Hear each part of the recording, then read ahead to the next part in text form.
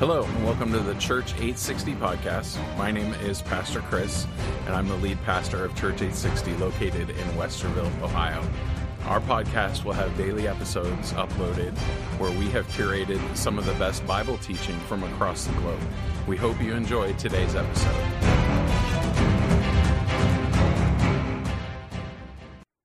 Welcome to Calvary Chapel. Welcome to Good Friday service, a time for us to reflect and to remember what Christ has done on our behalf.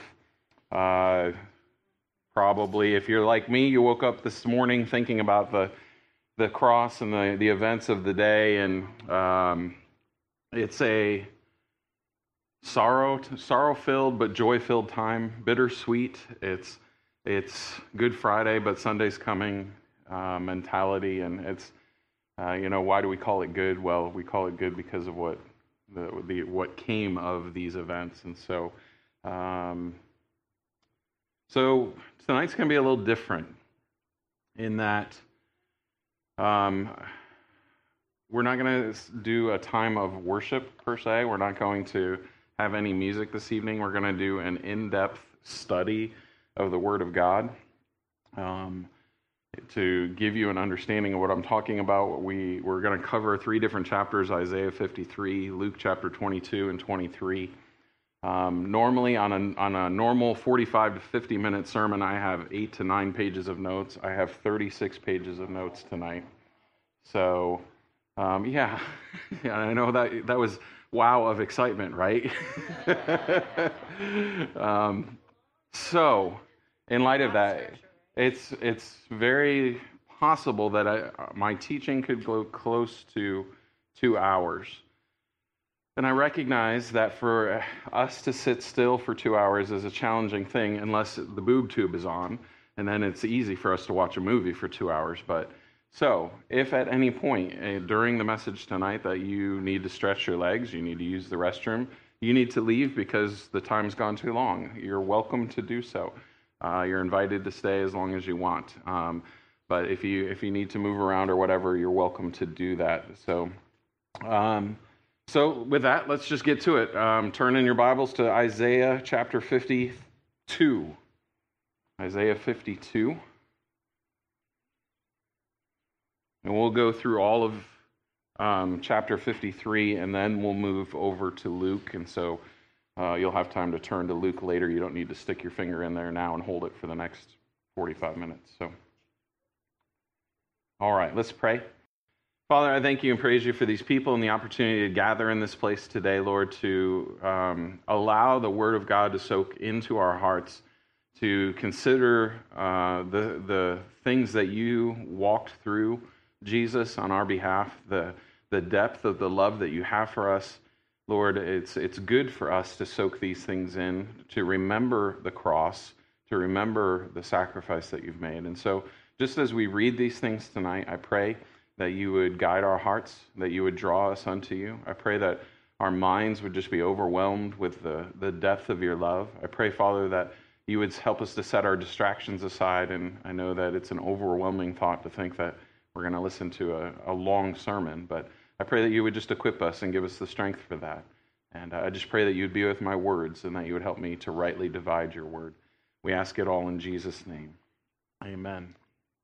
When the Christian church in China gets together and they have the opportunity for an American pastor to come in, very often they will gather for a day or days to have church.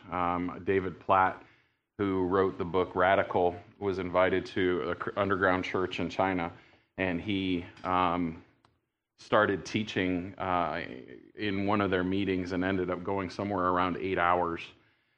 And they said, "You're coming back tomorrow to finish the rest of the New Testament because we're not letting you leave without hearing what you would have to say about the New Testament." So in light of that, David Platt has actually started a thing called Secret Church that happens on Good Friday, a simulcast where he generally teaches anywhere from 6 to 7 hours. And so you guys are getting off light if I go 2 hours. That's all I'm saying. So we've been working our way through the book of Isaiah. We've been actually, and it was very serendipitous that My son would need to have his appendix out on a Tuesday, and then I end up missing a Wednesday night, and then I had a meeting planned for this week. So for 2 weeks, I've been waiting to teach Isaiah chapter 53. That's the chapter that we're on in our midweek study. And it just so happens I get to teach it on Good Friday, so I found that as a blessing. But we've been looking at the Savior as a suffering servant, the Savior coming and not just ruling as reigning king, but also as the servant that must come and suffer. And that's what chapter 53 especially depicts, that he came as a suffering servant. And that's what the people failed to understand at the time Christ lived. They dismissed him when they recognized that he wasn't going to be their political savior. We talked about that on Sunday during Palm Sunday, that they're ushering him in with palm branches and with the celebration, blessed is he who comes in the name of the Lord, because they thought he was going to deliver them from the tyranny of Rome. He thought they were going to be he was going to be their political savior. And then that crowd that was shouting, blessed be the name of the Lord, Hosanna, come save us. By the end of the week, many of the same people are shouting, crucify him, because he didn't fulfill what they wanted, and so they dismiss him. Little did they know that it was all part of God's greater plan, that their rejection was actually fulfillment of prophecy given in Isaiah. That God's plan was bigger than just saving the nation of Israel from the tyranny of Rome. It was saving God's people from the tyranny of sin. So we're going to pick it up in Isaiah 52:13 and head into Isaiah 53. 52:13 is probably actually a better chapter break. Remember, the chapters and the verses came almost 1,500 years later. And so sometimes they are really, really good. And this one I wouldn't necessarily agree with, not that I'm an authority of any kind, but I think the chapter break is probably better at 52:13. It's going to show us this is one man suffering for the sins of others. This is what's known as the Mount Everest of the Old Testament, the kind of the pinnacle or the peak of the Old Testament is pointing to this prophecy that is given in Isaiah 53. So Isaiah 52:13 says, behold, in other words, look, my servant shall deal prudently. He shall be exalted and extolled and be very high. Now it's interesting. He says there, my servant shall deal prudently. And when you and I think prudently, that's he shall be wise in his decisions. He shall be make the right choices. And it certainly means all of those things. But ideally, what prudently means here is that he will accomplish what he set out to do. So that which he was sent to do is what he will accomplish. That's what it means to deal prudently. His servant will deal prudently. It shall be finished is the idea. Now think about what Christ cried out on the cross. It is finished.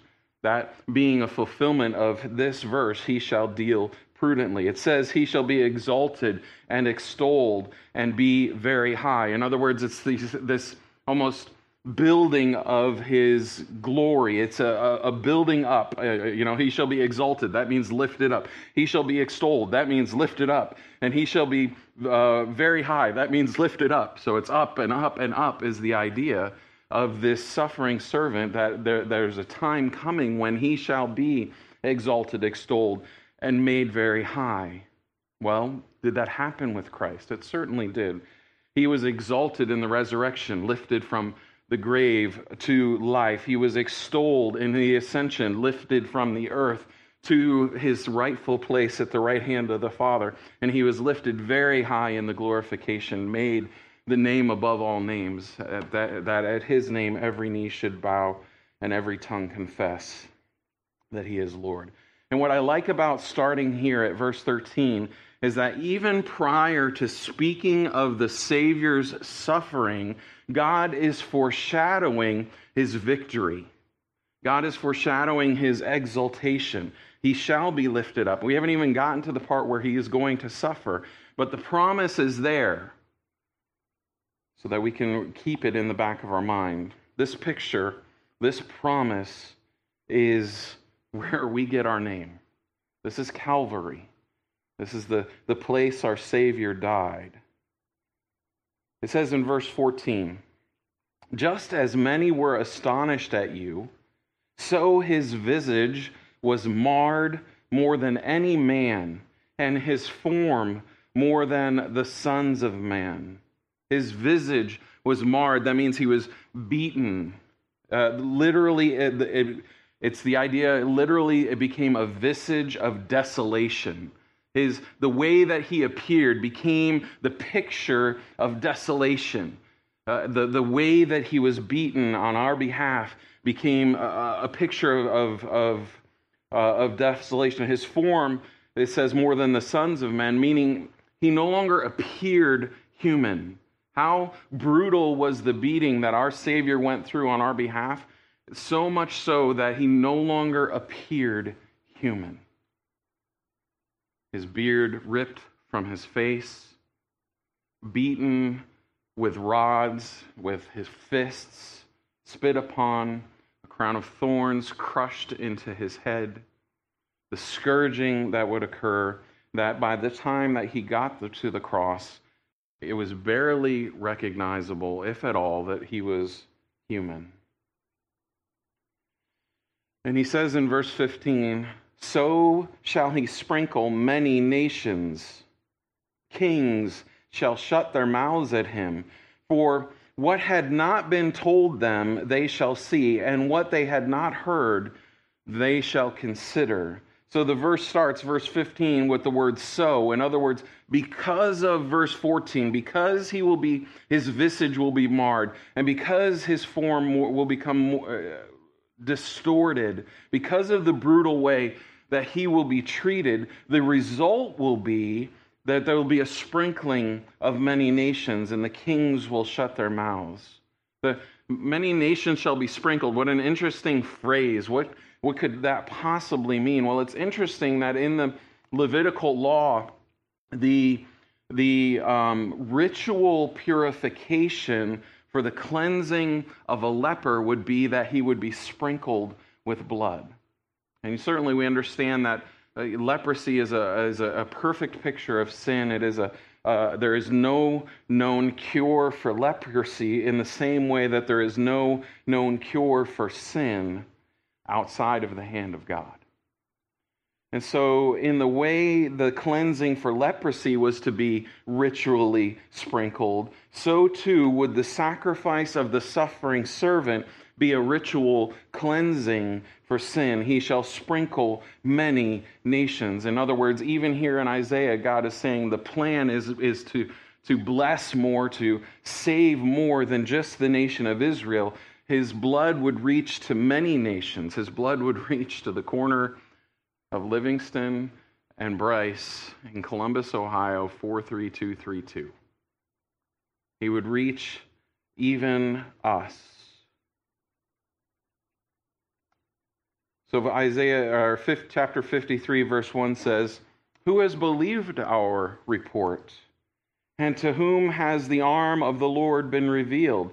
And remember, there was no chapter break here, so this question comes on the heels of the kings considering that which they saw and hear that which they did not hear. The question is, who would believe our report? In other words, who would believe this teaching? Who would believe this doctrine? And to whom has the arm of the Lord been revealed? This is God revealed in the flesh. An arm was a symbol of strength. To show your arm was to make an offensive attack, a plan. This is God coming in the flesh. The question in verse 1 is being asked with an understanding that the report would actually be rejected. Who has believed our report? There's an underlying context in the original language to say, well, they haven't believed the report. So the question comes then on the heels of the kings who were considering, but the question comes and says, who has believed our report? In verse 1 of Isaiah 53, we're going to see the written word of God is rejected. And then by verse 3, we're actually going to see the living word of God has been rejected as well. It says in verse 2, and this is a great verse, for he being the Savior, he being the instrument that God has chosen for salvation, he shall grow up before him as a tender plant, and as a root out of dry ground. He has no form or comeliness, and when we see him, there's no beauty that we should desire him. The first thing I want us to note about this verse is it says, for he shall grow up before him. Both he and him capitalized. That is, he, Jesus, shall grow up before him, the Father. Yet both are eternal.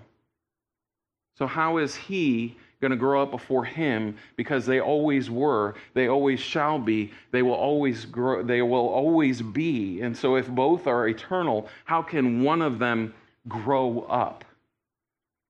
Well, it's interesting. In Philippians chapter 2, probably some verses that you're familiar with, it's called the doctrine of the kenosis. It's the idea of the servant, the suffering servant, the Savior, emptying himself of his godly right, as it were. It says in Philippians chapter 2, verse 5, let this mind be in you, which was also in Christ Jesus, who, being in the form of God, did not consider it robbery to be equal with God, but made himself of no reputation, taking the form of a bondservant and coming in the likeness of men, and being found in appearance as a man, he humbled himself and became obedient to the point of death, even death on the cross. How is it that he, the eternal one, could grow up before him, the eternal one, the Father? It's called God became flesh and dwelt among us. God incarnate, John chapter 1, verse 14. That's how this prophecy is fulfilled. The eternal one would be able to grow up. And it says that he would grow up as a tender plant. Interesting terminology there. And I've always considered it to be that he was gentle. And certainly our Savior is a gentle God, wooing people unto him and caring for him. But it means more than that. It's not just gentle. It's not as some would depict that our Savior was effeminate. It's not that type of gentleness. The word tender here is actually the opposite of the word hardy. When you consider plants, which is what he has projected here and what he has given us, he says a tender plant, he shall grow up as a tender plant. Well, in that context, a tender plant is the opposite of a hardy plant. You've heard of a hardy plant before, a plant that does well. It's actually, the definition of being a hardy plant is a plant that is indigenous to the region that it's found in. So if we're in the Midwest, and I know so little about horticulture that I'm probably going to give a bad example here, but we've got pine trees. I think I'm safe with pine trees. They're indigenous to Ohio. They're a hardy plant. They would do well here. They're found here. Well, the opposite then of being hardy or being indigenous is to be a plant that is transplanted. A tender plant would be one that is not normally found in the location that you're finding it in. So consider that as you just consider who Christ was. As hardy is indigenous or common to the area, so tender then takes on the meaning of being transplanted from another environment. Did Jesus do that? Yeah, he left his throne on high. He left his environment, his throne on high, and was transplanted. He became tender to the earth to grow up before the Father. And then he likens it to a root out of dry ground. If there's a root in the plant, there is life in the plant. The root can find water, and there is life. The dry ground that this root was found in was the religious scene of the day. They hadn't heard from God in nearly 400 years. There were no prophets that came. As the Old Testament closed and as Jesus came onto the scene, it was a dry ground. The religious leaders of the day weren't interested in pointing people toward God. They were interested in standing between people and God and trying to exhort them No, that's not the right word. Trying to take their money. That's what I was trying to say. Extort. Thank you. Only 1 hour and 38 minutes to go. Trying to extort them. Thank you. The dry ground was the religious scene of the day.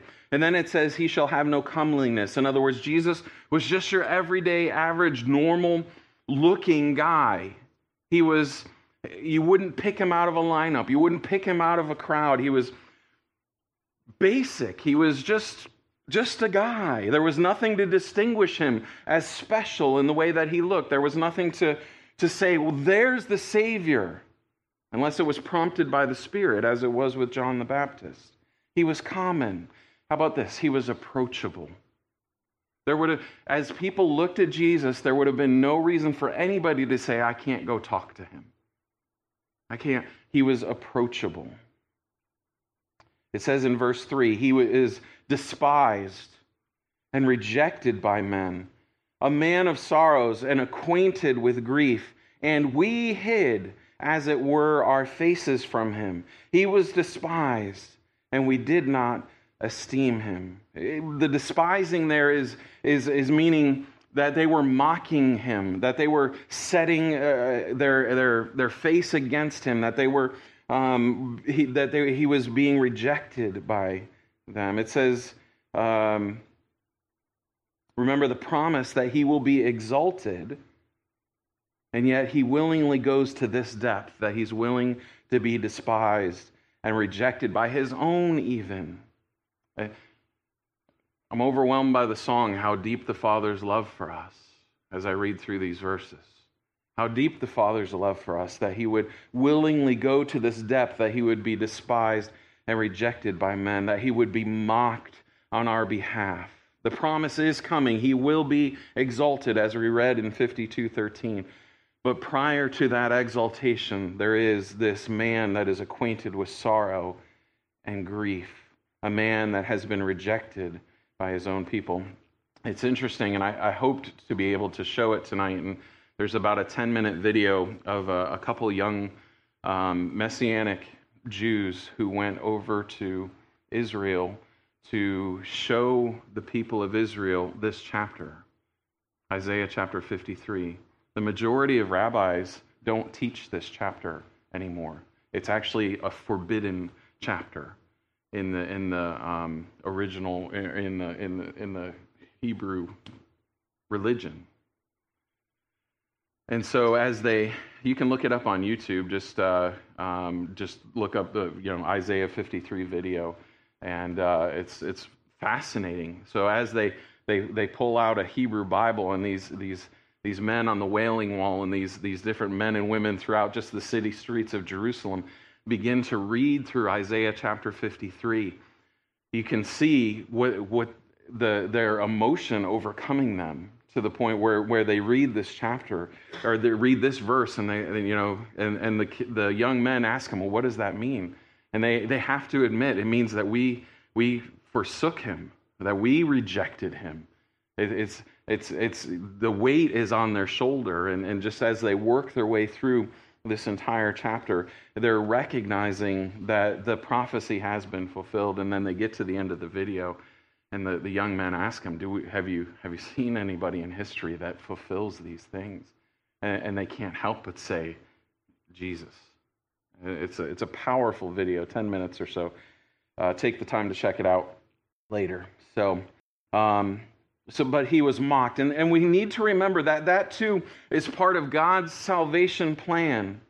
The Savior must be rejected by his own people and not embraced by his people to fulfill Scripture and to fulfill God's entire plan for salvation. In order to be reconciled to God, a sacrifice had to be made. Somebody had to die. The Savior had to die. The sacrifice would not have happened if he had not been despised. So verse 4 says, surely he has borne our griefs and carried our sorrows, yet we esteemed him stricken, smitten by God, and afflicted. But he was wounded for our transgressions. He was bruised for our iniquities. The chastisement for our peace was upon him, and by his stripes we are healed. All we, like sheep, have gone astray. We've turned everyone to his own way, and the Lord has laid on him the iniquity of us all." Probably the most familiar part of Isaiah chapter 53, those three verses. What I want us to hear in this, and especially tonight in these verses, is the he, we transactions that happen in those verses.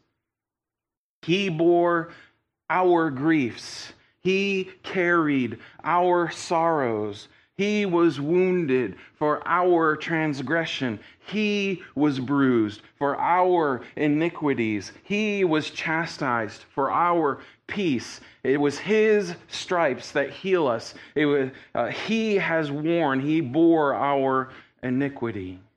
This beautiful transaction between the righteous and the wretched. All we bring is our grief and our sorrow and transgression and iniquity. And he gives us his peace by taking our punishment. Just pulling apart each verse as we go. In verse 4, "Surely he has borne our griefs and carried our sorrows, yet we esteemed him stricken, smitten by God, and afflicted." The word griefs there would literally mean he has borne our sickness. Sin is a sickness that he has taken upon himself. And it says there, and he carried our sorrows, literally our pains. And the word borne there means he's worn them. He's put it on like a coat. He's taken them on. He's carried them on his shoulder. It says that he was smitten by God. The word hit means hit there. That he was cast away. He was set aside. The Father turned his face away from his Son because he bore our sin, because the Savior took upon his shoulder our sin. The perfect Father could no longer look upon him. Verse 5 begins with the word "but." In other words, is what "but" means. And so in spite of their view of him, here's the why, here's the what. Though they esteemed him stricken, here's what happened. He was wounded for our transgressions. He was bruised for our iniquities. The chastisement, the punishment for our peace was upon him, and by his stripes we are healed.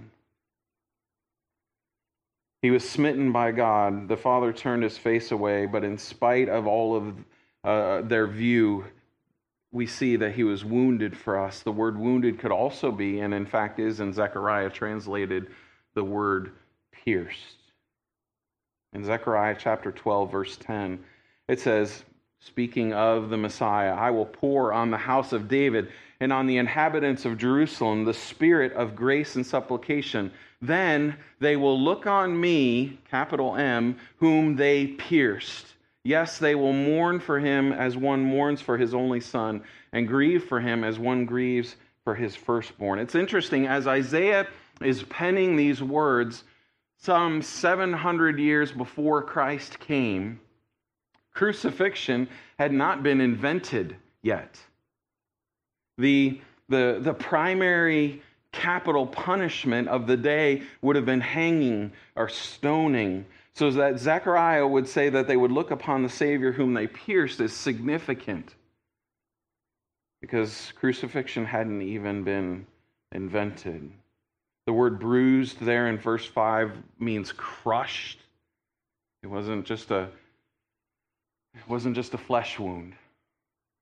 He was crushed for us. The chastisement or the punishment or the price was paid. Our peace was bought by his suffering. It says, by his stripes we are healed. We know that the scourging happened. Paul would tell us that, I think it's 3 times that he was scourged, 39 lashes. They didn't allow 40. They felt that was too severe, or they allowed 40, but they always only did 39 because they didn't want to hurt somebody. By his stripes we're healed, made whole. I think one of the common questions that is asked, and as we read these things that we need to remind ourselves of, is who killed Jesus? Who killed Jesus?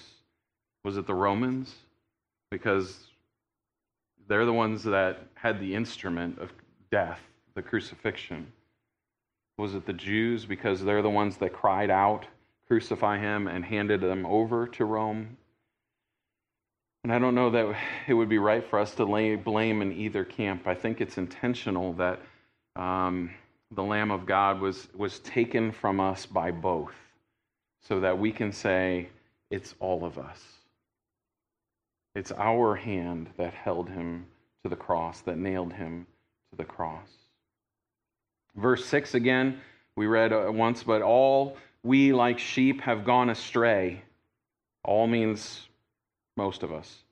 No, it means all of us. All we like sheep have gone astray. We have turned every one to his own way, and the Lord has laid on him, the Savior, the iniquity of us all. We all have gone our own way. Everyone went their own way. Judges chapter 21 ends, the book of Judges ends with this thought, and I would say it's just as relevant in March 25th, 2016 as it was when it was written. It says, in those days there were no king in Israel, and everyone did what was right in their own eyes. Do we see that today? Everyone doing what's right in their own eyes? Yeah, we certainly do. We go back to my teaching in the book of Romans, in Romans chapter 12, verse 2, do not conform any longer to the pattern of this world. The way I define the pattern of this world, I think it fits the best, at least in my understanding. The pattern of this world is that I am my authority. That's the pattern of this world. I'm the ultimate authority for my life. That's what, if anybody is pursuing anything, sex, drugs, or rock and roll, what they've said is, I'm going to decide what's best for me. That's the pattern of this world. And Paul is saying, don't conform to that pattern. In other words, submit yourself to the authority of God. That's breaking that pattern. But everyone did what was right in his own eyes. All we like sheep have gone astray. We have fulfilled that. We lived out the idea, I am my own authority. And then in light of that, or with that in our mind, it says the Lord laid on him the iniquity of us all. And the idea there that the Lord laid on him doesn't mean that he gently set it upon his shoulder. It's indicating a heavy hand there. The Lord laid heavily on him, our Savior. In other words, he caused it to land on him. There's almost a violence to that word. That's what our Savior died of. The Father allowing the iniquity of us all to land heavily upon the shoulder of our Savior. That's what he died of. Romans chapter 6, verse 23 would say, the wages of sin is death. And the Father laid on Jesus all of our iniquity. It was the cause of his death. Interesting note about verse 6. Dwight Moody, Moody Bible Institute, the seminary and what have you, was asked once. He had held a bunch of revival meetings, and there was a man who went to all of them who was just stubborn, wasn't ready to give his life to the Lord, and sat through all the meetings and never answered the call, never went up for the altar call. And as Moody was leaving the city, the man felt like the time was now and started chasing Moody down and met him at the train station. And as he was getting on board the train and the train began pulling away, he's trying to have this conversation, and he asked Dwight, he said, what must I do to be saved? And his reply, Moody's reply, was Isaiah 53:6. And he said, what? What does that mean? What does that mean? And he replied and said, enter at the first all and depart at the last all.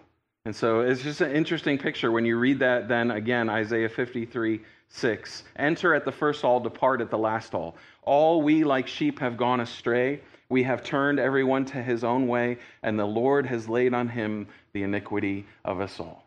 How do we become saved? We recognize that all we like sheep have gone astray. I'm a sinner in need of a Savior. And the Lord has laid on him, the Savior, the iniquity of us all. Perfect explanation of the gospel. Kind of a neat story there. Okay, verse 7.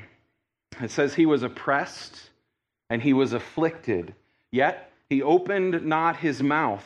He was led as a lamb to the slaughter, and as a sheep before its shearers is silent, so he opened not his mouth. Those that would scourge in the days of the Romans, they would take the prisoner, they would take the person that they were going to beat, and they would tie their hands together and lay them over a log to expose their back muscles and to stretch out their back muscles. And they would, at least in the scourging of Jesus, they would, in their whip, they would put pieces of glass and pieces of metal and pieces of bone to shred the skin as it was set in. And the idea of scourging was, the purpose of scourging by the Romans was to get a confession. And so that's why they would begin to scourge people. And as confession was made, then those giving the scourging would let up. The more you confessed to, the lighter the blows would become. And the less they would be, because they've exacted what they want to. They've exacted a confession. Yet Jesus said nothing. He opened not his mouth. Jesus endured the full brunt of the scourger's punishment because he stayed silent, bearing the full weight of the punishment for our sin. As a lamb to the slaughter, John the Baptist, as Jesus approached him coming to the Jordan River, what did he say? Behold, the Lamb of God who takes away the sin of the world.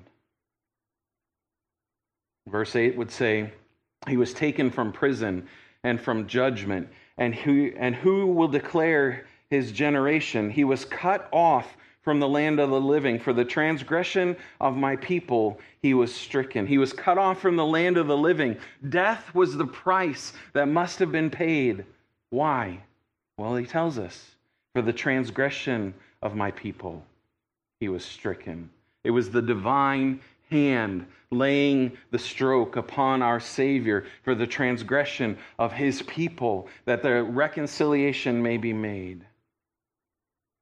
In verse 9 it says, and they made his grave with the wicked, but with the rich at his death, because he had done no violence, nor was there any deceit in his mouth. It's interesting that he was strung up as a criminal, and yet he had done no violence. There was the only crime that he was accused of was being the king of the Jews. He made his grave with the wicked. Well, certainly we see that at the crucifixion there on Calvary. He died between two thieves. He made his grave with the wicked. But then it says, but with the rich at his death. And we know that Joseph of Arimathea lent him his tomb. Joseph was a very wealthy man. He had a tomb hewn out of stone. And that was not a cheap thing to do in those days. And so that's an indicator that Joseph was rich. And we know that Joseph of Arimathea, and Nicodemus, one of the most powerful men in the city at the time, took on, think about this, they're the ones that take him off the cross on the night of the Passover, right? They willingly took on ritual impurity. They would not have been able to celebrate the Passover because they would have been impure for touching a dead body. And yet they did, because they understood who Jesus was. Verse 10 is overwhelming if you sit in the truth of it. Yet it pleased the Lord to bruise him. Not once in my life have I been pleased to beat my kids, to chastise them, not beat them in an abusive way, but even in a corrective way. It's not a pleasing thing. It's not something that I would enjoy. Now, I enjoy the result of it, I enjoy the hopefully the discipline that comes in their lives from it. But what a nearly unfathomable thought. It pleased the Lord to bruise him. He has put him to grief. When you make his soul an offering for sin, he shall see his seed, he shall prolong his days, and the pleasure of the Lord shall prosper in his hand. What a statement of love. It pleased the Lord. How his love is so great for us that it was a pleasing thing to strike his own Son with our punishment. How deep the love the Father has for us. It says there, when you make his soul an offering for sin. This was more than a sacrifice of his physical body. This was a sacrifice, an offering for sin. His soul was an offering. But I like the picture of verse 10. He shall see his seed. He shall prolong his days. In other words, death is not the end. This isn't the final word. Death doesn't have the final word. Remember the promise at the beginning. He shall be exalted. He shall be extolled. He shall be lifted very high. It pleased the Lord to bruise him for us. In Hebrews chapter 12, verse 2, the writer of Hebrews said, looking unto Jesus, the author and finisher of our faith, who for the joy that was set before him endured the cross, despising the shame, and has sat down at the right hand of the throne of God. For the joy set before us. What is that joy set before us? What is it that pleased the Father to bruise the Son? It's us. What does he see in us? I don't know. Because we bring our wretchedness, because we bring our iniquity, because we bring our filth. And yet his love for us, that for the joy that was set before him, a right relationship with that which he created, you and I, he endured the cross. Going back to verse 10, it says there, the pleasure of the Lord shall prosper in his hand. And that is what the pleasure of the Lord is, to have right relationship with us. It will prosper in his hand. Jesus won't be defeated by death. He'll overcome sin and death. Fellowship is restored to a just and holy God in the same way that he couldn't look upon his Son as he bore the iniquity of us all. He cannot look upon sinful man. Yet in Christ we are made righteous and brought into right relationship with a holy God. Verse 11, he shall see the labor of his soul and be satisfied. By his knowledge my servant, my righteous servant, shall justify many, for he shall bear their iniquities. This was an act of justification. This was making the wrong right. By him bearing our iniquity, we become justified. The word justified, the easy way to remember what that means is to break it out. It's just as if I'd never sinned. Not only does he forgive us for our sin, he removes the record of it. We go to God, and we talked about this at the beginning of the book of Romans, and we say, hey, God, do you remember that one time when I did this sin? And the answer is no. It's not that because God has forgotten. It's because that he chooses not to remember. That's justification. We have been justified by this act of love. Remember what the angel said to Joseph when Mary was found to be pregnant? You shall name him Jesus, for he shall save his people from their sin. My righteous servant shall justify many, for he shall bear their iniquities. And then verse 12, therefore I will divide him a portion with the great, and he shall divide the spoil with the strong, because he has poured out his soul unto death, and he was numbered with the transgressors, and he bore the sin of many and made intercession for the transgressors. This isn't just an indication that his name was going to live in infamy forever, that he was going to be exalted, he was going to get a portion with the great. This was Because Christ willingly took on flesh, because he lived a sinless life, because he bore our sin and made intercession on our behalf, then to him, the one that will be exalted, he gets a portion with the great. I divide him a portion with the great. And he gets a divide of the spoil. It's an indication that he is going to conquer. He is going to be victorious. He's going to overcome that which would take us to the grave, that thing that we cannot overcome, our sin. He shall be as the conqueror. I'm going to read Philippians 2 again, the part we talked about where Jesus emptied himself. I'm going to continue reading. So just as a reminder, Philippians 2, verse 5, you've heard this already once tonight. Let this be in you, which was also in Christ Jesus. Let this mind be in you, which was also in Christ Jesus, who, being in the form of God, did not consider it robbery to be equal with God, but made himself of no reputation, taking the form of a bondservant and coming in the likeness of men, and being found in appearance as a man, he humbled himself and became obedient to the point of death, even death on the cross. Then it goes on to say, this part I haven't read, therefore God has also exalted him and given him the name which is above every name, that at the name of Jesus every knee should bow, of those in heaven and of those on earth and of those under the earth, and that every tongue should confess that Jesus Christ is Lord, to the glory of the Father. Death wasn't going to hold him down. And even though it's Friday, Sunday is coming. So now we're going to read the account of the last hours of Jesus' life and his death. And we'll see how well all of this that we've read in Isaiah 53 is fulfilled in him. Let's turn to Luke chapter 22. Luke 22 says in verse 1, now the feast of the unleavened bread drew near, which is called Passover. We know this, we believe this to be April 3rd, 33 AD. If you look at the timing and the number of days given in the prophecy of Daniel, it seems to work out really, really well that it would be April 3rd, 33 AD.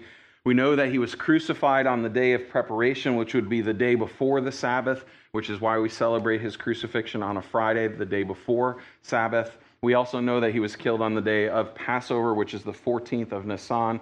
That occurred only twice in the range of 26 to 34 AD, and that was either 30 AD or 33 AD. And because of the historical accounts of Pilate, we can pretty well determine that it was in the year 33 AD. They're getting ready to celebrate the Feast of Unleavened Bread, which is called Passover. That was them. They would sacrifice a lamb, remembering that the death angel had passed over them as he brought them out of Egypt. John the Baptist said, behold the Lamb of God who takes away the sins of the world. Jesus has ultimately become the Passover lamb for us. That symbolism is heavy, and I won't go into all the details of that tonight, but it's just a beautiful picture. Let's see, Exodus chapter 12 would tell us that the requirements for the sacrifice was to be a lamb of which was without blemish. They would actually spend 2 or 3 days, I can't remember, I think it's 3 days, inspecting the lamb that was going to be offered as the Passover lamb to make sure that this lamb didn't have blemish, and Jesus was sinless.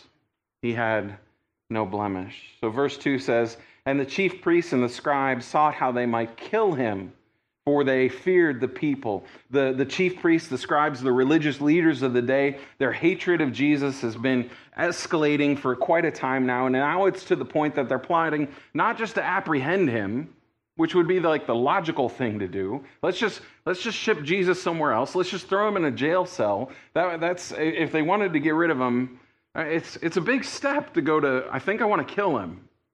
But that's where they're at. It's sad. It's sad that the religious leaders of the day are looking to break one of the 10 commandments. Thou shalt not murder. Because they were supposed to uphold it, and they're looking to break it. It's sad that they had a fear of the people, it tells us there, rather than a fear of God. It's sad that they thought the best way to get rid of their problem was to kill it. Then Satan entered Judas, surnamed Iscariot, who was numbered among the 12. So he went his way and conferred with the chief priests and captains how he might betray him to them. And they were glad and agreed to give him money. They were looking for a way. Judas shows up. There's a way. So he promised and sought opportunity to betray him to them in the absence of the multitude. And a lot of people, a lot of commentaries would try to justify Judas's actions. They would say things like, oh, Judas was just trying to force Jesus' hand. He was trying to get him to move forward with his plan and to become the political or the religious leader of the day. But Luke's account would indicate otherwise. Satan entered Judas. His plan was evil. Darkness and light cannot occupy the same space. So that would indicate that Judas's betrayal was not just an innocent maneuver trying to get Jesus into the right position. What it was part of God's plan of redemption. God's timing is perfect. And all these things that we're studying in the last week of Jesus' life happened like clockwork so that the Lamb of God could be slain on the day of the Passover. Judas, after Christ was killed, felt remorse for what he had done. He returned the money that was given to him, 30 pieces of silver. That was fulfilling prophecy. It was a fulfillment of prophecy that he would return the money. He didn't come to a godly repentance. If that were the case, he wouldn't have taken his life. Judas takes his own life. Verse 7 says, Then came the day of unleavened bread, when the Passover must be killed. And so we arrive at the day of crucifixion. And he sent Peter and John, saying, Go and prepare the Passover for us, that we may eat. So they said to him, Where do you want us to prepare? And he said, Behold, when you have entered the city, a man will meet you carrying a pitcher of water. Follow him into the house in which he enters. That would have been an unusual sight in those days. Women carried the water. So for a man to be carrying a pitcher of water would have been a distinguishing mark. Oh, follow him because he's carrying water. So that would have been easy to spot. Verse 11, Then you shall say to the master of the house, The teacher says to you, Where is the guest room where I may eat the Passover with my disciples?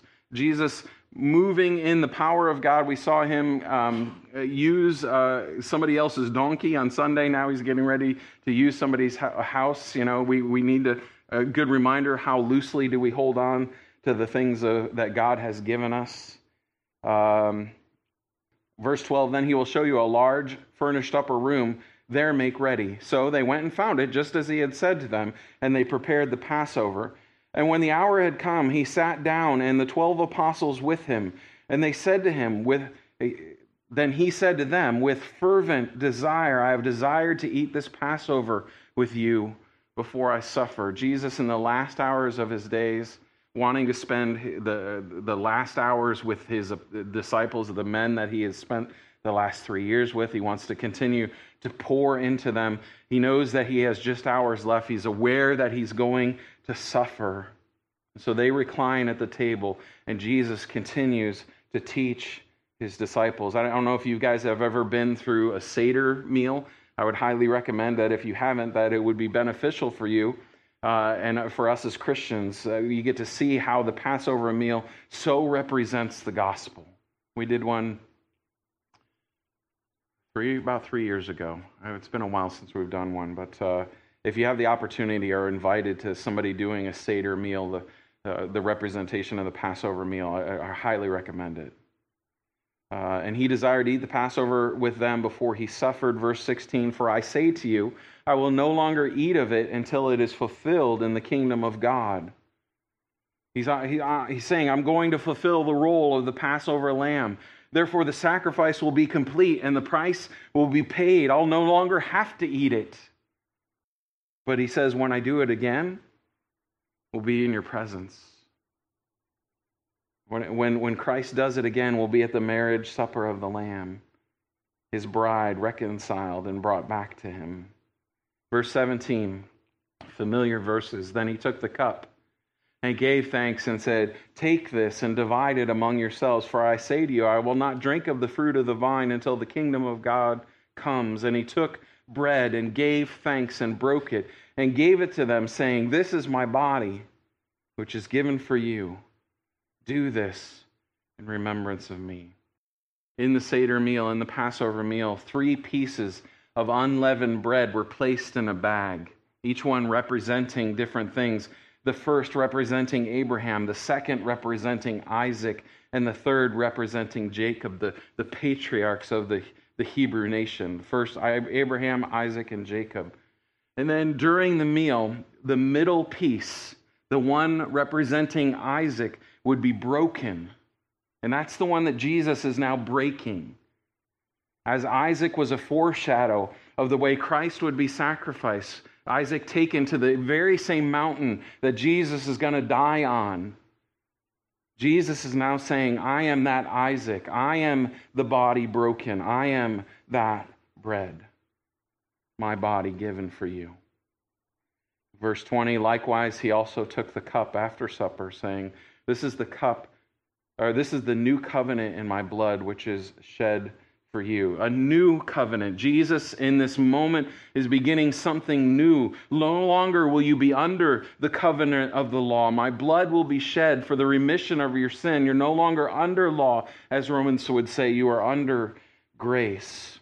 That cup he raised after supper was the third cup. It's representative of the cup of fellowship. And he calls that cup of fellowship the new covenant. Why? Because by his blood we are brought into fellowship with our Savior, with our God.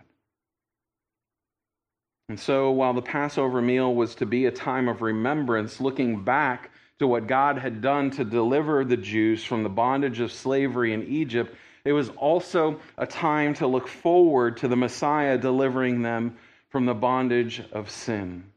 The bread was unleavened. Leaven represents sin. They were to remove it from their households. They were to, in other words, repent. They were to apply the blood of the Lamb to the doorposts. The blood was a covering for sin, an atonement. And the Lamb's blood sealed them from the death angel, which was God's wrath on Egypt, as Christ's blood shields us from God's wrath on our sin. Verse 21, but behold, the hand of my betrayer is with me on the table. Christ often dined with sinners and the like. Christ always dined with sinners and the like. This meal is no different.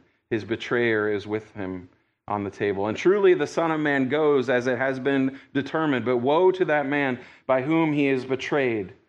Then they began to question among themselves, which of them it was who would do this thing? Who's going to be the betrayer?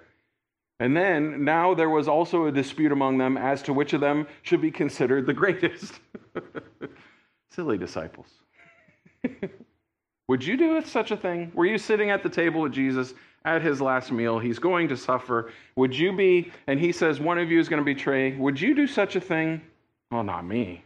Surely it's not me. It must be you that's going to betray him. It couldn't be me. I mean, I'm better than you, right? I rock. Come on, man. It's not me. It's got to be you. How quickly pride besets.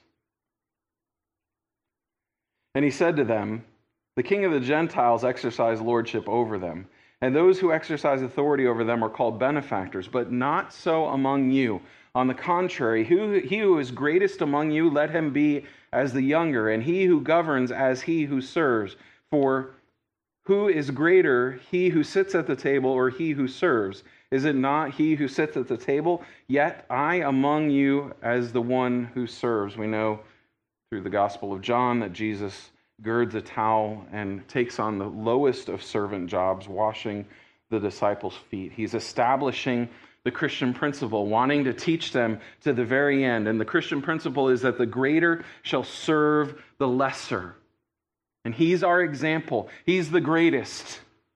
And he has served the least. He washes the disciples' feet. He shows them how to serve. He tells them, don't act like the heathen, like the Gentiles. Don't conform to the pattern of this world. The Jesus style is serving, laying down our lives.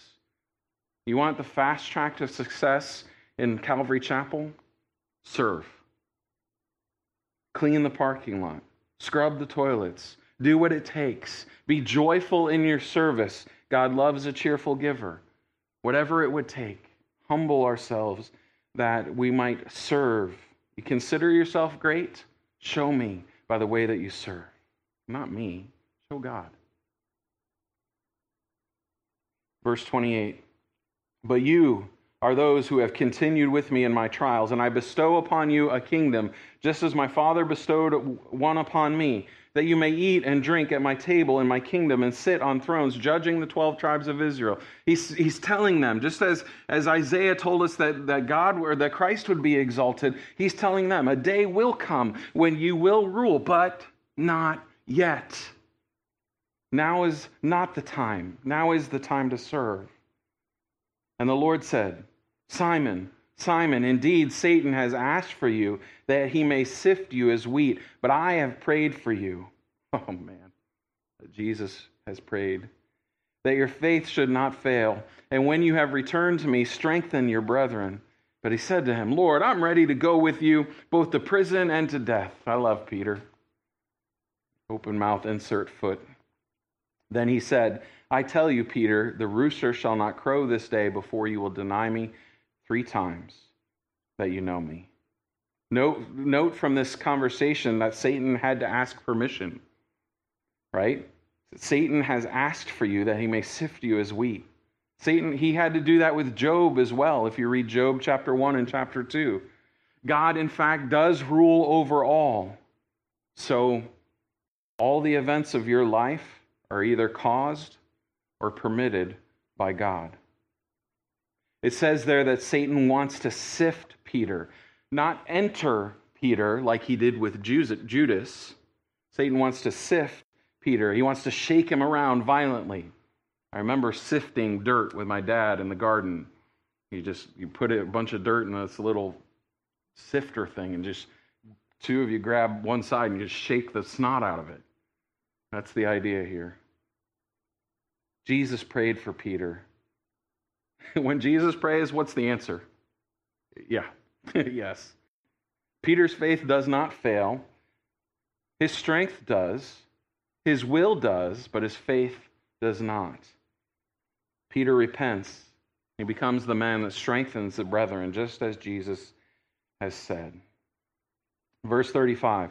And he said to them, when I sent you without money bag, knapsack, and sandals, did you lack anything? So they said nothing. Then he said to them, but now he who has a money bag, let him take it, and likewise a knapsack, and he who has no sword, let him sell his garment and buy one. For I say to you, that which is written must still be accomplished in me. And he was numbered with the transgressors, for the things concerning me have an end. So they said, Lord, look, here are 2 swords. And he said to them, it's enough. I would recommend, as you walk through this weekend, that maybe you take the time to study the upper room account, the crucifixion account in all of the Gospels. It'd be beneficial for you to read all of them. It helps to get a whole picture. Much more was said than we get here in Luke. The upper room discourse, John chapters 15, 16, and 17, help fill in this picture. But Jesus prays for them, and he prays for us. In John chapter 17, it's this beautiful picture that John prays for us as he did for Peter. Coming out, upper room, last meal now over. Coming out, he went to the Mount of Olives. He crossed the Kidron Brook. He walked along the temple, or walked through the temple, and went to the Mount of Olives as he was accustomed, and his disciples also followed him. And he came to the place. He said to them, pray that you may not enter into temptation. And that should be your prayer as much as it's mine. And he was withdrawn from them about a stone's throw, and he knelt down and prayed, saying, Father, if it's your will, take this cup away from me. Nevertheless, not my will, but yours be done. Jesus is praying and asking, if there is any other way, Lord, if this cup could pass from me, let that happen. Was there another way? The answer is no. How do we know? Because Jesus went through the cross. Had there been another way, the Father would have allowed that way. But Jesus did, in fact, go to the cross. He surrendered his will to that of the Father, saying, not my will, but yours be done. You and I should say that as well. Galatians 2:20, I have been crucified with Christ. It's no longer I who live, but Christ who lives in me. We surrender to the will of the Father. And then verse 43, then an angel appeared to him from heaven, strengthening him, and being in agony, he prayed more earnestly. Then his sweat became like great drops of blood falling down to the ground. That's intense. That his sweat would become so concentrated, it would be like blood falling down. In fact, there's a medical condition, hematohydrosis. Dr. Paul, how'd I do? Close? Close. That's good for me. I'll take close. Hematohydrosis. That's brought on by stress. It's a very rare thing, but it is documented that blood actually comes through the pores. And it's medically documented here. Dr. Luke was a doctor. So he says his sweat became like great drops of blood brought on by stress. Has there been a greater stress than Christ in the garden? No. When he rose up from prayer and had come to his disciples, he found them sleeping from sorrow. Then he said to them, why do you sleep? Rise and pray, lest you enter temptation. That's the second time he said that, lest you enter temptation. When God repeats something, it's generally pretty important. We should be prayed up. It's easy for us to think we can do this life in our own strength, but it's best to rely on God's strength. When he warns to pray lest we enter temptation, that should be a part of our prayers regularly. And while he was still speaking, behold, a multitude, and he who was called Judas, one of the 12, went before them and drew near to him to kiss him. But Jesus said to him, Judas, are you betraying the Son of Man with a kiss? And when those around him saw what was going to happen, they said to him, Lord, shall we strike with the sword? And one of them, we know that to be Peter, struck the servant of the high priest and cut off his right ear. But Jesus answered and said, permit even this. And he touched his ear and healed him. Then Jesus said to the chief priests, captains of the temple, and the elders who had come to him, have you come out as against a robber with swords and clubs? When I was with you daily in the temple, you did not try to seize me, but this is your hour and the power of darkness. It is a very dark hour indeed when the mentality is, let's kill God. Having arrested him, they led him and brought him into the high priest's house, this all in the middle of the night. But Peter followed at a distance. Now when they had kindled a fire in the midst of the courtyard and sat down together, Peter sat among them. And a certain servant girl, seeing him as he sat by the fire, looked intently at him and said, this man also was with him. But he denied him, saying, woman, I do not know him. After a little while, another saw him and said, you also are of them. But Peter said, man, I am not. Then after about an hour had passed, another confidently affirmed, saying, surely this fellow also was with him, for he is a Galilean. But Peter said, man, I do not know what you are saying. Immediately, while he was still speaking, the rooster crowed. The Lord turned and looked at Peter. What was that like? Then Peter remembered the word of the Lord and how he had said to him, before the rooster crows, you will deny me 3 times. So Peter went out and wept bitterly. I don't think that Jesus looked at Peter with eyes of anger or hatred. Perhaps some disappointment, perhaps brokenhearted, knowing that Peter needed to walk through this in order to become the leader that he was going to become. Take a note just real quickly of Peter's fall. Note the mistakes that he made. He was sleeping instead of praying. He followed at a distance, and he sat at the enemy's fire. Now the men who held Jesus mocked him and beat him. Isaiah 53, verse 3, he was despised and rejected by men. Isaiah 53, 5, he was wounded for our transgressions, he was bruised for our iniquities. The men who held Jesus mocked him, despised, and beat him, wounded for our transgressions. Verse 64, having blindfolded him, they struck him on the face and asked him, saying, prophesy, who is the one who struck you? You blindfold somebody and then begin to assault them. They have no way of preparing for the hit. If you can see a blow coming, then perhaps you can deflect it. Perhaps you can move your head in just such a way that you don't take the full force of the blow, but being blindfolded, you don't have that option. Isaiah 52:14, his visage was marred. And many other things they blasphemously spoke against him. As soon as it was day, the elders of the people, both chief priests and scribes, came together and led him into their council, saying, if you're the Christ, tell us. But he said to them, if I tell you, you will by no means believe. And if I also ask you, you will by no means answer me or let me go. Hereafter the Son of Man will sit on the right hand of the power of God. Then they all said, are you then the Son of God?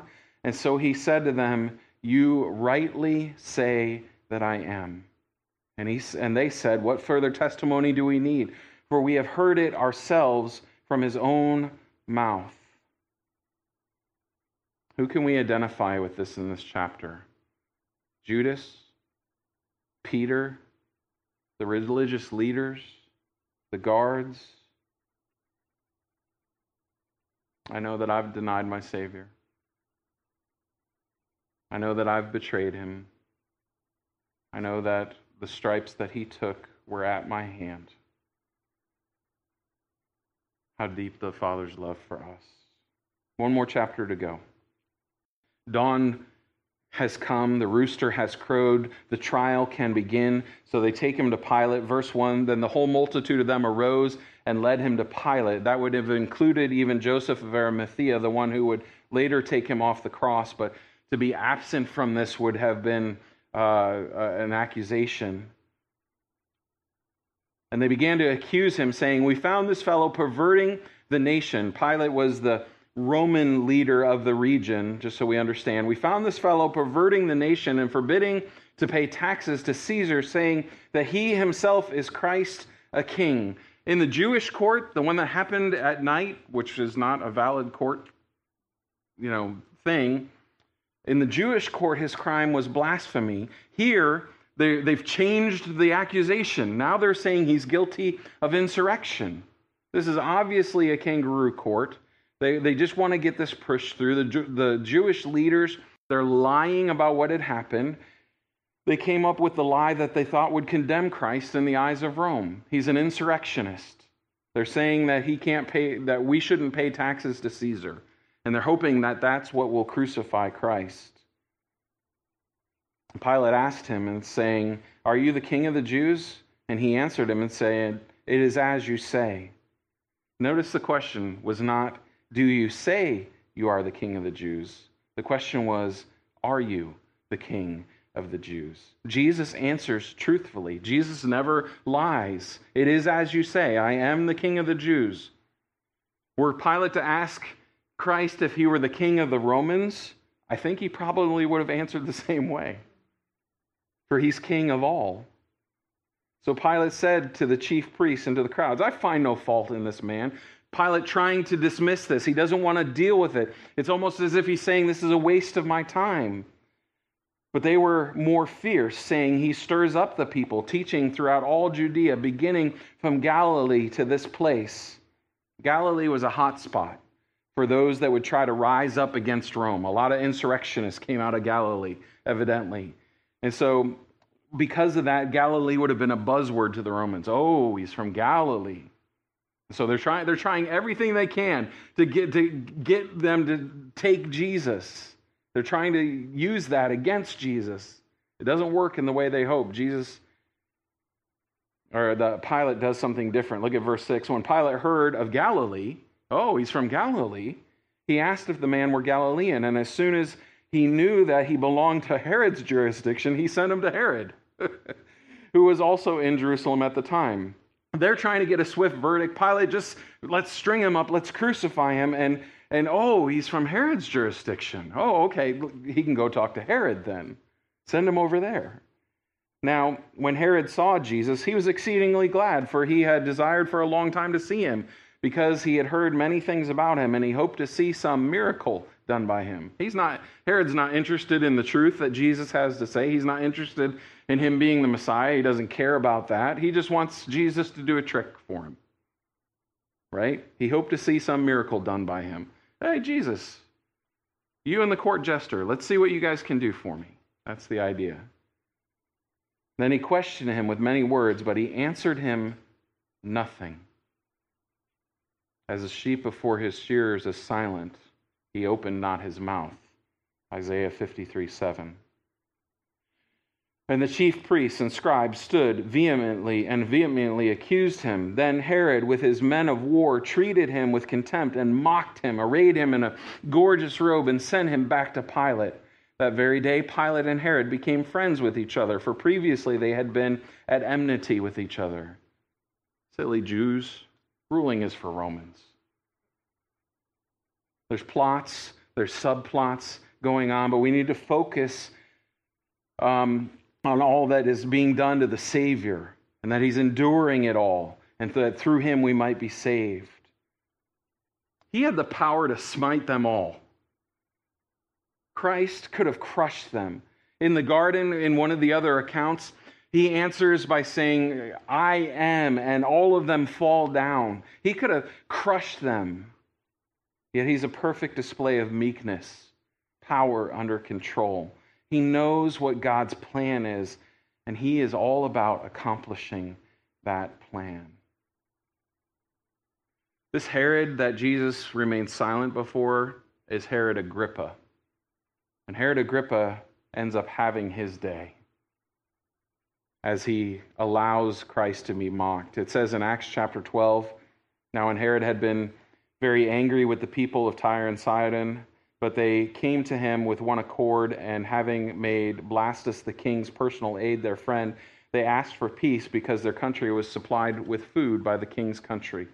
So on a set day, Herod, arrayed in royal apparel, sat on his throne and gave an oration to them. And the people kept shouting, the voice of a God and not of a man. And then immediately an angel of the Lord struck him because he did not give glory to God, and was eaten by worms and died. If I could pick my way of death, it would not be eaten by worms. That's not a pleasant death. Anyway, we're distracted. Back to Pilate, who's starting to get upset by this in verse 13. Then Pilate, when he had called together the chief priests, the rulers, and the people, said to them, you have brought this man to me as one who misleads the people. And indeed, having examined him in your presence, I find no fault in this man concerning those things of which you accuse him. No, neither did Herod, for I sent you back to him.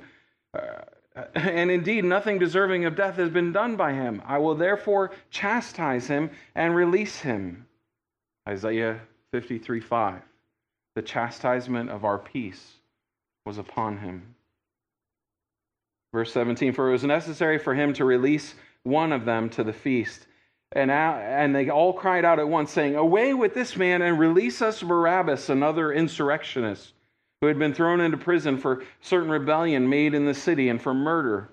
Pilate, therefore, wishing to release Jesus, again called out to them. But they shouted, saying, crucify him, crucify him. And then he said to them a third time, why? What evil has he done? I found no reason for death in him. I will therefore chastise him and let him go." But they were insistent, demanding with loud voices that he be crucified. And the voices of these men and of the chief priests prevailed. At this point, the mob mentality has set in. Everybody is on board with releasing Barabbas and crucifying Jesus. The crowd's pumped up into a frenzy. The chief priests have done their best to get everybody excited and on their side. It's amazing to see how quickly common sense goes out the window. But the voices of these men and the chief priests prevailed. Pilate 3 times tried to remove himself from the occasion. Perhaps he was trying to heed the advice of his wife. In Matthew 27, it says of his wife, of Pilate, he was sitting on the judgment seat. His wife sent to him, saying, "Have nothing to do with that just man, for I have suffered many things today in a dream because of him." So perhaps Pilate, trying to heed that advice, just wants to dismiss Jesus. But as the frenzy is now in full force, verse 24, "So Pilate gave sentence that it should be as they requested." He acquiesces. The squeaky wheel got the oil, and he released to them the one they requested, for who for rebellion and murder had been thrown into prison. But he delivered Jesus to their will, ultimately to the will of the Father. Now, as they led him away, they laid hold of a certain man, a Simon of Cyrene, who was coming from the country, and on him they laid the cross that he might bear it after Jesus. The Roman guard could press anybody into service. They would lay their flat blade on a person's shoulder, and whatever they requested, you had to do. That's why Jesus referred what Jesus was referring to when he talked about going with somebody 2 miles. They could say, "You carry my pack for the next mile." And Jesus says, "No, go even farther, go 2 miles. Simon of Cyrene had 2 sons. Mark 15 tells us that. Rufus and Alexander were their names. That their names are mentioned means that they were known by the early church. Paul says in Romans to salute Rufus. So it's possible that this act of carrying Jesus' cross caused Simon and his sons to be converted and to follow after Christ. You guys are doing well. Hang in there. "And a great multitude of people followed him, and women who also mourned and lamented him. But Jesus, turning to them, saying, 'Daughters of Jerusalem, do not weep for me, but weep for yourselves and for your children. For indeed the days are coming in which they will say, Blessed are the barren, wombs that never bore, and breasts which never nursed. Then they will begin to say to the mountains, Fall on us, and to the hills, cover us. For if they do these things in the green wood, what will be done in the dry?'" And this is a reference again to the destruction of Jerusalem. If they do these things while Jesus is alive, what's going to happen after he's gone is the question of 31. There were also 2 others, criminals, led with him to be put to death.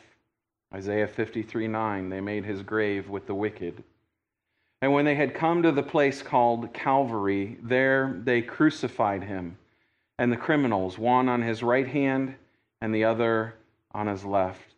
It's the place of the skull. It's called Golgotha in Aramaic. In Latin, it's translated to Calvary. It's where we get our name, Calvary Chapel.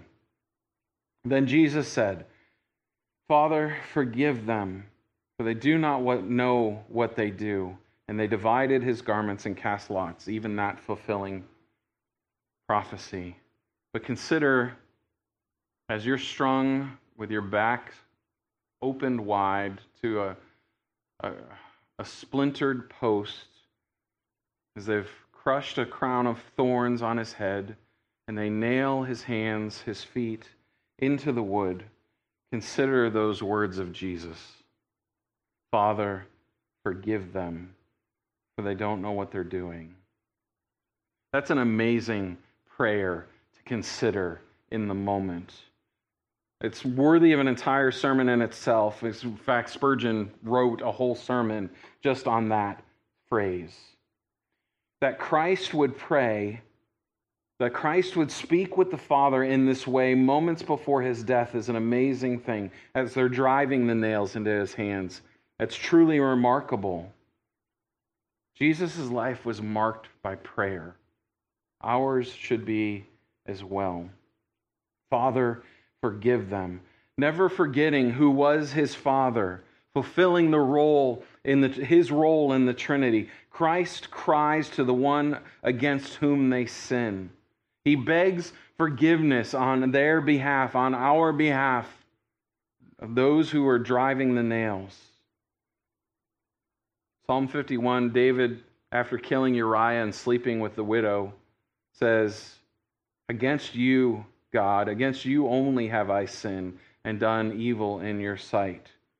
But David had sinned against Uriah. He murdered him. David had sinned against Bathsheba. He committed adultery with her. But ultimately, as we all have, he sinned against God. Christ is crying out. They don't know what they're doing. He's aware of their ignorance. He knows that they're blind. Consider this. The blind don't see darkness. They see nothing. So they aren't, he knows that they're blind. He knows that they're not seeing. Christ here is demonstrating ultimate love. Love is being others-centered. And even in the throes of death, amidst crushing pain, he is thinking about other people. He has no concern for himself. That's amazing love. Out of the overflow of the heart, the mouth speaks. And our Savior's heart is truly amazing. Father, forgive them. They know not what they're doing. Verse 35, the people stood looking on, but even the rulers with them sneered, saying, "He saved others, but let him save himself if he is the Christ, the chosen of God." There's this cruel humor happening. The soldiers also mocked him, coming and offering him sour wine and saying, "If you are the King of the Jews, save yourself." And an inscription also was written over him in the letters of Greek, Latin, and Hebrew. "This is the King of the Jews." This was his crime, that he was the King of the Jews. It is a true accusation, but it's not worthy of death. Then one of the criminals who were hanged blasphemed him, saying, "If you are the Christ, save yourself and save us." The blasphemy of his statement is the word "if." If you are the Christ. There is no if. He is the Christ. And to say "if" is to bring into question that which is unquestionable. He stands, therefore, condemned. Their cross, the criminal's cross, and all those crosses in history, Rome crucified many. They all carried guilty men, except one. Only Christ's cross was wrongfully filled. And therefore, his is the only cross worthy of note. How deep the Father's love for us. We sing the words, "Behold the man upon the cross." The only one worthy of note. But the other thief, answering, rebuked him, saying, "Do you not even fear God, seeing you are under the same condemnation? And we indeed justly, for we receive the due reward of our deeds. But this man has done nothing wrong." And he said to Jesus, "Lord, remember me when you come into your kingdom." What an amazing thought on the cross. This man knew that Jesus was going to die, and yet he says, "Remember me when you come into your kingdom." What amazing faith this man displays. And Jesus said to him, "Assuredly, I say to you, today you'll be with me in paradise." The humility of this criminal is greater than that of Jesus' disciples who are arguing who's the best. He recognizes that he's receiving his just punishment.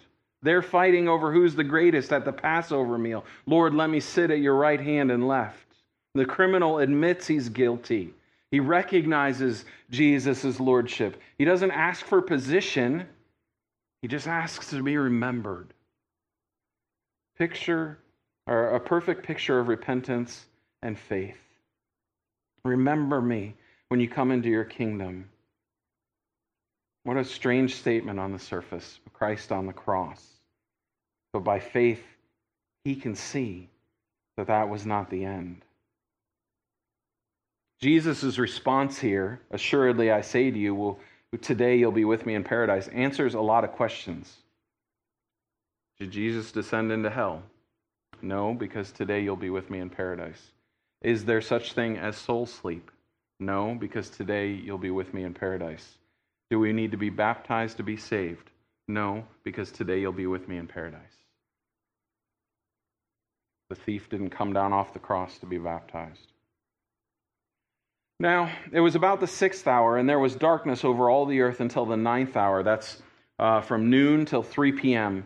And then the sun was darkened, and the veil of the temple was torn in two. And that's significant. The veil separated the Holy of Holies from the rest of the temple. The place where the Ark of the Covenant was. It was the representation of where God dwelt. No one was allowed into the Holy Holies except the high priest. And that only one time every year they would tie a rope around his ankle in case he died in that room so they would be able to drag him out.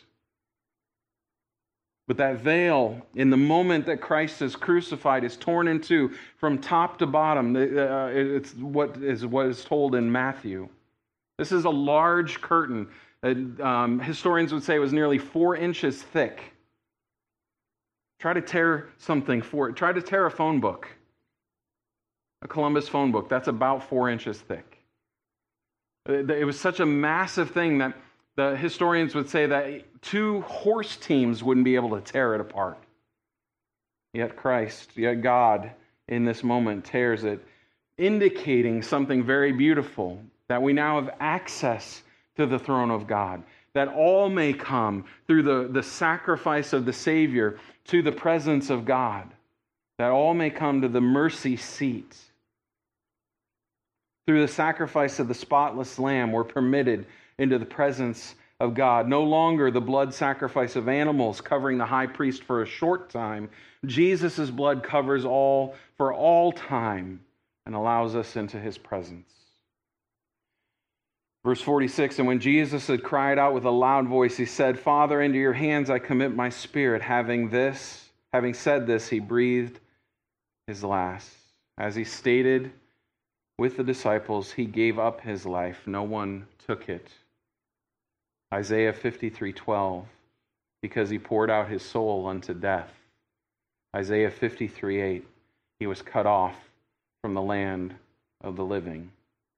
So when the centurion saw what had happened, he glorified God, saying, certainly this was a righteous man. And the whole crowd who came together to that sight, seeing what had been done, beat their breasts in return. But all his acquaintances and the women who followed him from Galilee stood at a distance, watching these things. Now behold, there was a man named Joseph. This is Joseph of Arimathea, a council member, a just man. He had not consented to their decision indeed. He was from Arimathea, a city of the Jews, who himself was also waiting for the kingdom of God. This man went to Pilate and asked for the body of Jesus. Then he took it down, wrapped it in linen, and laid it in a tomb that was hewn out of the rock where no one had ever lain before. Isaiah 53:9, with the rich at his death. That was the day of preparation, and the Sabbath drew near, and the women who had come with him from Galilee followed after, and they observed the tomb and how his body was laid. Then they returned and prepared spices and fragrant oils, and they rested on the Sabbath according to the commandment. How deep the Father's love for us.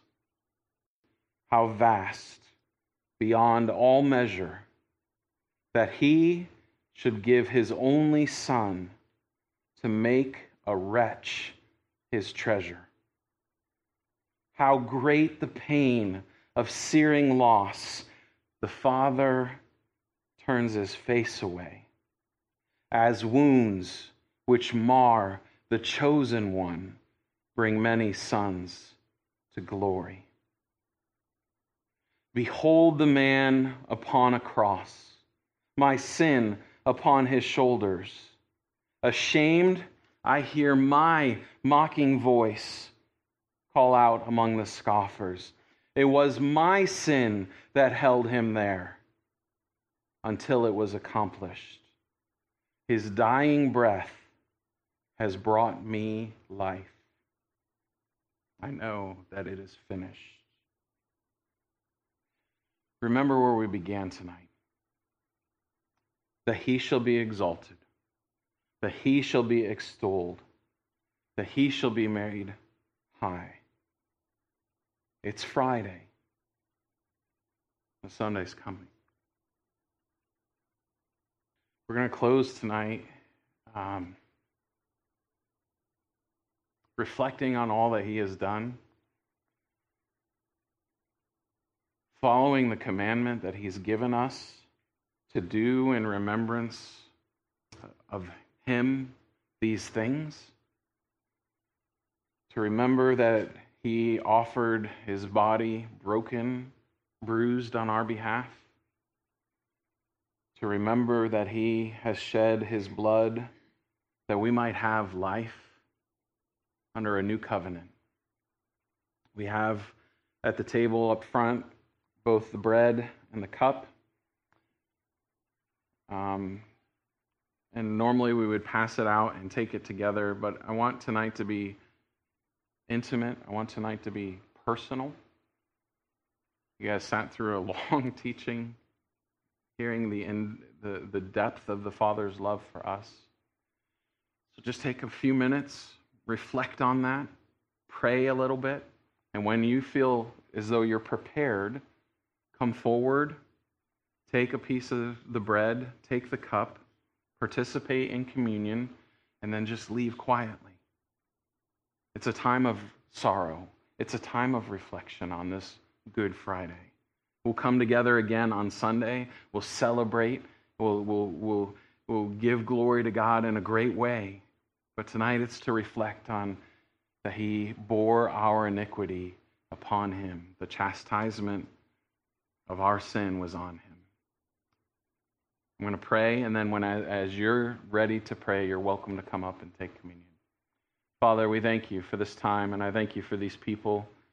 I thank you for the word in Isaiah and Luke. I thank you for opening our eyes to the love that you have for us. And we want to be obedient to the command to do these things in remembrance of you, that your body was broken, that your blood was shed, that our sin might be forgiven, that we might be justified before a holy God, that we might be made righteous. Father, with all of my heart tonight, I just say thank you. Thank you for loving us. And as we move into communion, Lord, I pray that you would touch every heart. And as we go from this place, that you would walk with us until we can meet again and celebrate. In Jesus' name. Amen. Hello, and welcome to the Church 860 podcast. My name is Pastor Khris, and I'm the lead pastor of Church 860 located in Westerville, Ohio. Our podcast will have daily episodes uploaded where we have curated some of the best Bible teaching from across the globe. We hope you enjoyed today's episode.